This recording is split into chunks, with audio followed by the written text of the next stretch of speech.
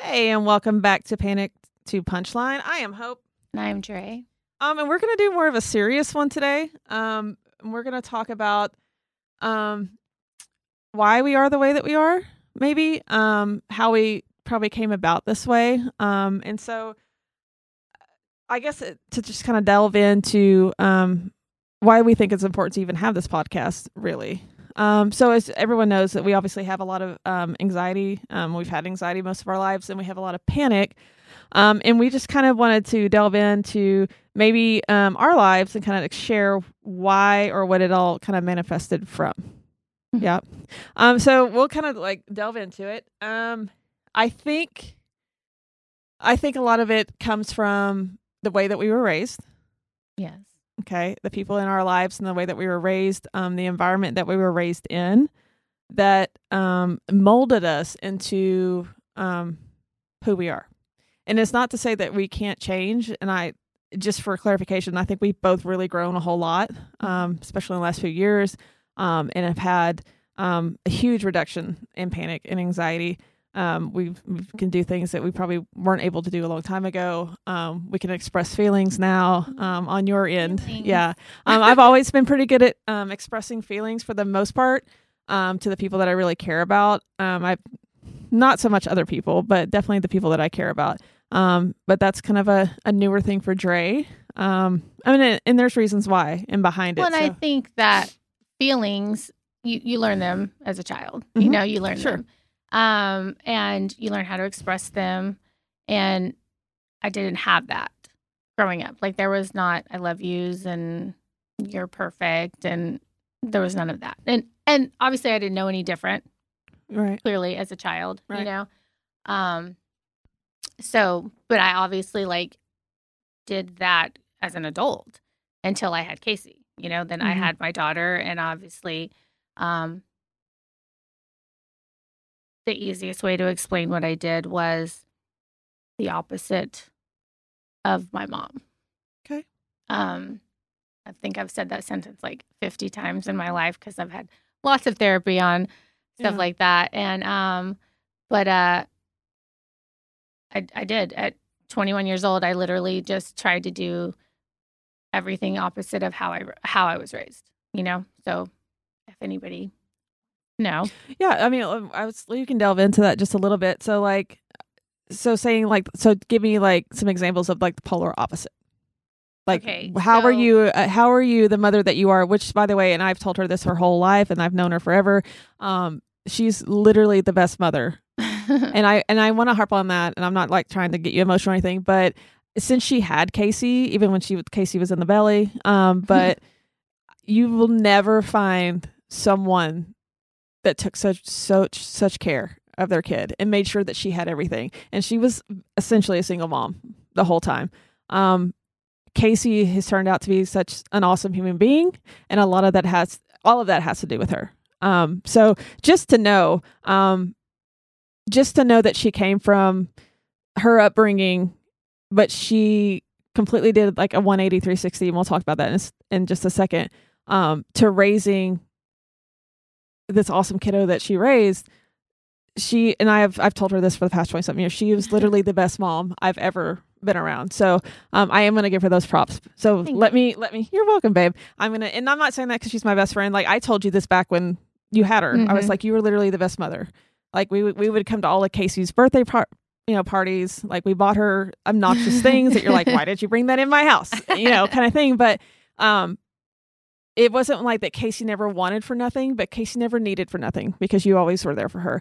And she is a great human being because of you. So let's go back. Okay. I was just giving you a second, but also I'm being very genuine because like I said, and I even told her if I ever had kids, I hope I'm as good as mom as you are. I did not have kids, but that's also a blessing, probably in disguise for a lot of things too. But so tell me, polar opposites. So what happened to you, and you made sure Casey got the opposite? So Casey was definitely showered with I love yous, and that mm-hmm. she was great, and which seems like such a small thing, but it's not. It's not. And I will tell you on this too. I just recently found out that I love yous were not really like spoken in Donna's family either, which I find is like really weird. It was spoken in mine. I always say I have just other issues, but it was spoken in mine. But I when I find that out, that like when you're raised and you're not told that I love you, or you're not getting hugs or like affection like that, I didn't know that existed. So this is like, again, fascinating for me hearing it from you, like, and that you turned out just fine anyways. But anyways. Yeah, ask all those other people that I didn't tell I loved. Right. But I mean, and that's why we're doing this episode, because there's a reason I think that we are the way that we are, but there's also hope too at the end of it. Continue on. So I love you. So growing up, like my parents, okay, so my mom was married to my stepdad when I was 2, right? Okay. And so he didn't want kids. So if that's your baseline, right? He didn't want kids. My mom had 2. But my mom wanted to be with him so much that like she kind of like pushed us to the side. She's a lot closer to my sister because my sister is 6 years older than me. Okay. So she's a lot closer to my sister. My dad was not in the picture whatsoever until I was 16 or 17. Okay. And then not really into the picture until I had Casey. Now he's amazing. So props to my dad. He has, since that little girl has been born, he has been amazing. Yeah. That's awesome. But so birthdays. My birthday's on Valentine's Day. Yes. So it is a lover's holiday. Yeah. My mom didn't even celebrate my birthday. So it was always Valentine's Day. It was Valentine's Day for you share them. Oh, for them. Yeah, so it was never you ever. No. They'd go out of town. So I didn't even have, my family wasn't in town on my birthday. And so as polar opposite, Casey's birthday is like the fucking 4th of July at my house. You know, like it's whatever she wants from when she was little. I decorated her house, like when she'd go to bed the night, July 26th, when she would go to sleep on July 27th, she would wake up to like a fucking parade. Yeah. Every day. Yeah, she did. She did. Balloons, confetti, cakes, whatever she wanted. Her entire day was wrapped around her because I never had a birthday. And to this day, I hate my birthday. I know. I have always hated it, and everyone thinks it's just because of my age. Well, at 26, I hated it, and like, well, not only that, but they think you hated it because it was on a, you had to share it with them. But that's not really it wasn't. It was just a day that reminded me of not the best day growing up. I went to all of her events. I supported her in anything that she ever wanted to do. I made her my best friend. And the biggest thing I ever did for Casey that was the opposite of my mother was I made her dad a part of her life. You did. Yes, you did. Mr. Man, you did. And anyways, yep. I married her dad when we got pregnant, and we were divorced like 5 minutes later. Like I basically it wasn't married him whatever. For the name. Yeah. So that Casey and I could have the same last name. We got married super young. So like, no faults. Like, I do not blame him. I do not blame myself. We both did it for her, doing the right thing, what we thought was the right thing. So like, none of that is something that I regret, besides the fact that I have like a marriage under my belt that wasn't great. Right. He didn't want that responsibility of being a full-time dad and whatever. So anyways, by the time Casey was 1, I was already divorced, and I raised her by myself. Her dad did a lot of horrible things to me, which that is not any of my issues, trust me. No. But I still chose to make him be a part of her life. Now, there were times I legitimately had to drive to his house and pick him up and make him go to these things, but he was going to be there because I wasn't going to have Casey grow up thinking her dad didn't love her. Yeah. I remember all of those things too. Like I remember softball games and I remember like you having to do that. But my mom and my dad obviously did not get along when I was young. And so my mom made it to where he hated me. So I never knew him. So she basically used you as a punching bag too. As that. I'll give you a second. It's okay. You can talk about so whatever. No, because we think that this episode is needed. We say a lot of jokes and we say a lot of like crazy things that happen in our lives because they happen. And we're naturally just funny. Anyways, so that happens. But there's a real side to it, and I think that when people really get into therapy and they really get into finding out why you are the way that you are, it's things like this that open up. So I was in the middle of 3 kids. We didn't have a lot of money. I'm 13 months younger than my brother. So was I supposed to be here?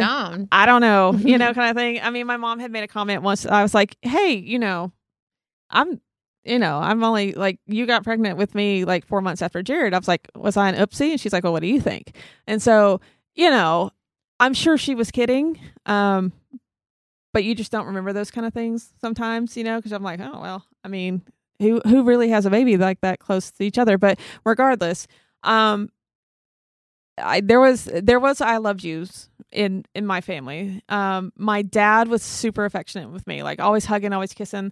I was a daddy's girl.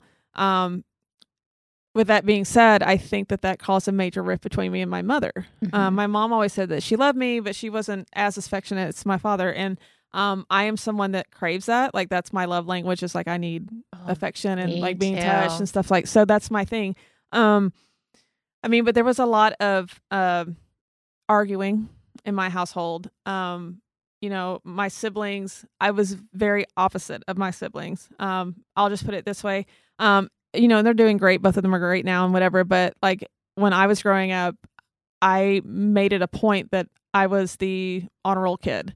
I was the athlete. I did all of these things so that I could make my family proud. It wasn't for me, because I sure the hell didn't like to get up at 5 o'clock in the morning and go to practice, right. And then stay up till 1 o'clock at night doing AP homework. Who wants to do that?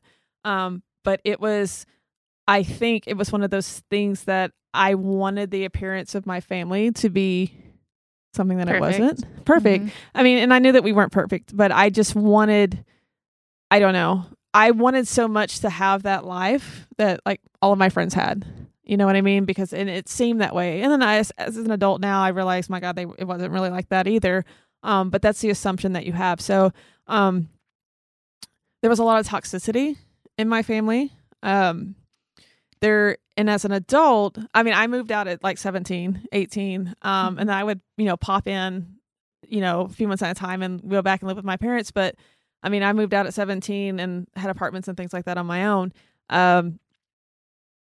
And I guess, I don't know. A lot of trauma happened in between there. My dad had a heart attack at 44. I found him. He had a stroke at 54. I found him. Like, it was like one of those things as well. And then there were a lot of other issues in there that I internalized because I tried to be the perfect kid. A lot of those things I internalized and took them on as myself, like that I'm the problem or I need to fix it. And I think that's where a lot of the anxiety and people pleasing and stuff came from, because I felt like, okay, well, if I can do all of this in my life and I can take on all of these different things, I can also fix this, because how on earth can I fix all these things? Why can I not fix like my family dynamic? And, so I think, and I was actually having this discussion with my aunt last night and then with Donna of how my relationship with my father and us being so close really affected my relationship with my mother. And so my mother, I think, leached onto my little sister. And I feel the way that I feel about it, and this is just my issue with it, it's like Hallie never wanted for much. Right. Like Hallie had the car at 16, had the cell phone, had this. It's not to say that she didn't work or do her job, do jobs and stuff, but I worked really hard for everything that I have. And I still feel like that right now. I never thought anything was needed, like handed to me. Like nobody owed me anything. So I fast forward to adulthood, and I feel like all this hard work that I've done, I did it myself and I got it myself. Where I am right now, I'm getting my second master's degree.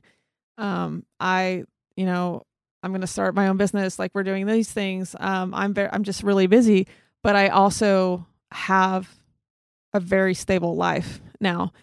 And I do feel like there is a lot of, I wouldn't say jealousy, but like, you know what I mean? I think there is a lot of resentment on the fact that I have all of these really awesome things that I worked for and that I did that maybe others don't. And so there's a lot of, I just know that like growing up, there was a lot of times that like I just wanted to fix everything. And it wasn't okay for me, or I didn't accept the fact that I couldn't.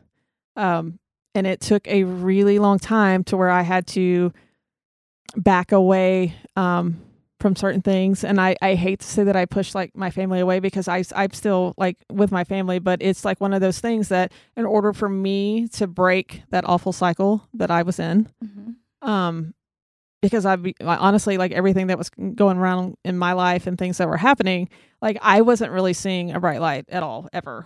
And so the spiraling just was continuing to happen. So until I've figured out that I had to start putting myself first, and we talked about this in another episode, I don't know that I even would have survived much longer, just with the panic and the anxiety and just not feeling worthy.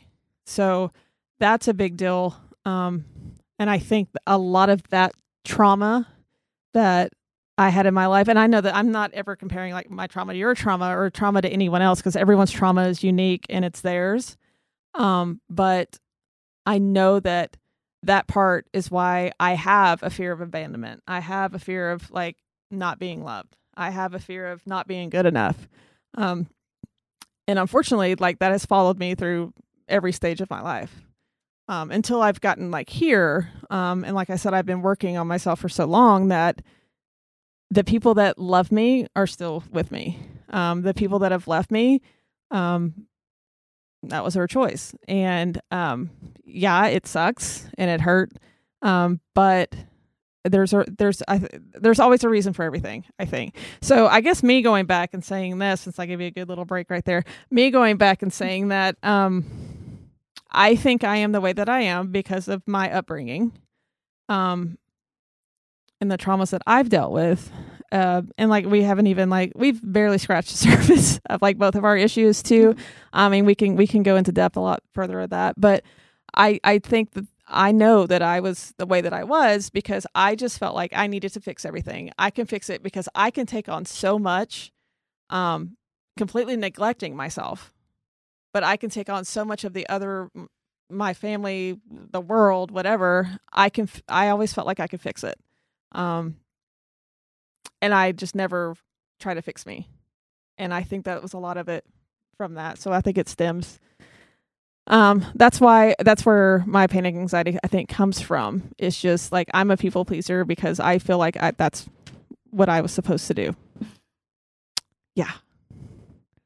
You agree? I don't know. It's just, I don't know. That's just kind of, there's other little nuances and things that happened in our life that I think shaped us, and they shape everyone. And I think there's a lot of people out there that are like that, they're like, oh, well, I'm just an anxious person. No, you're not just an anxious person. There has been something in your past, or something that's continuing happening right now that is like triggering that. It's not, I can tell you what the answer is not. And the answer is not to hold it in forever and not talk about it. Because I know that I have gotten better talking about it. I know that as a professional, I know that I hid my panic anxiety from everyone because I wanted to be a people pleaser, and I wanted to become off as like tough and like she's tough and she's strong and she can do this, and this, right?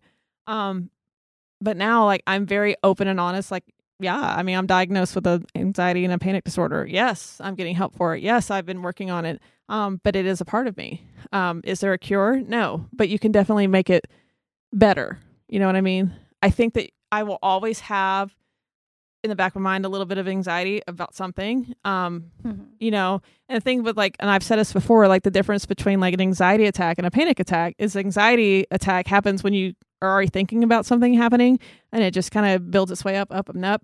and then you have an anxiety attack. Well, a panic attack can come out of nowhere for no reason whatsoever. And I literally had one the other day, and I was like, I looked at Donna, and she was like, oh no. I'm like, what is even happening? Like, we're just sitting here chilling, and all of a sudden, like, my body goes into panic.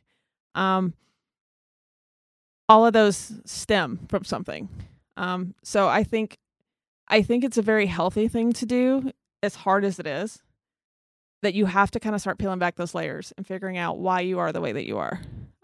Because I don't know that you can progress forward. You can move forward in your life and do other things, but are you progressing emotionally or as a human being or as a healthy person if you don't start peeling back those layers and figuring out who you are?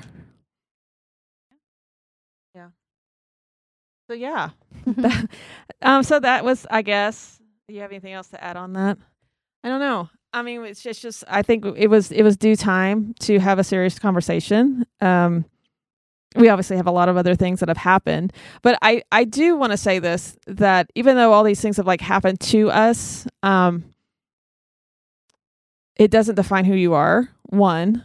But also, like, when things, I know now that like when things happen to me, it's really my reaction to it.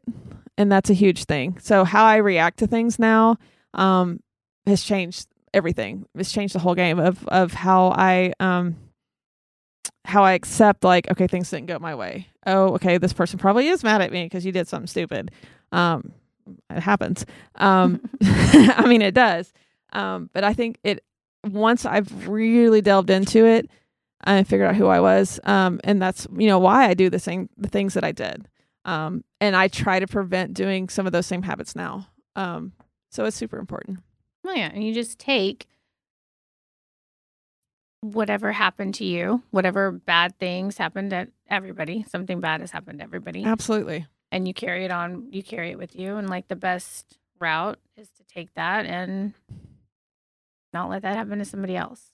And I agree. And that's a full circle. And again, I'm going to harp back on it. And that's why, like, obviously I'm so proud to be your best friend, but I mean, I'm so proud to know you as a mom because, Casey didn't have to go through that. And that is, that's a sign of being a really good human being, regardless. And and it wasn't even me trying to be like a good human being. I don't even know what it was like in me that did it, but doing it made all of those things that happened to me go away. And that's absolutely possible as well. Absolutely. Because and people are like, oh, it can't go all the way away. You know what? But it can make your perception of those things different because of the way that you mothered makes things a little bit different. I mean, and you can't sit there and like just delve into the past of that. Oh, this happened to me, because it just festers. You've got to get to a point somewhere where it's like, okay, that happened, but how can I make me better from it? Because there's always a lesson. The only way that I can make me better was to be a good mom because right. I'm an adult and obviously I had a baby. Right. But it made me a better person. Like I've always said from the day that I had Casey, that she changed, she saved my life, because I was going down a path where it was all poor me, whatever. Mm-hmm. And it was never even about me anymore.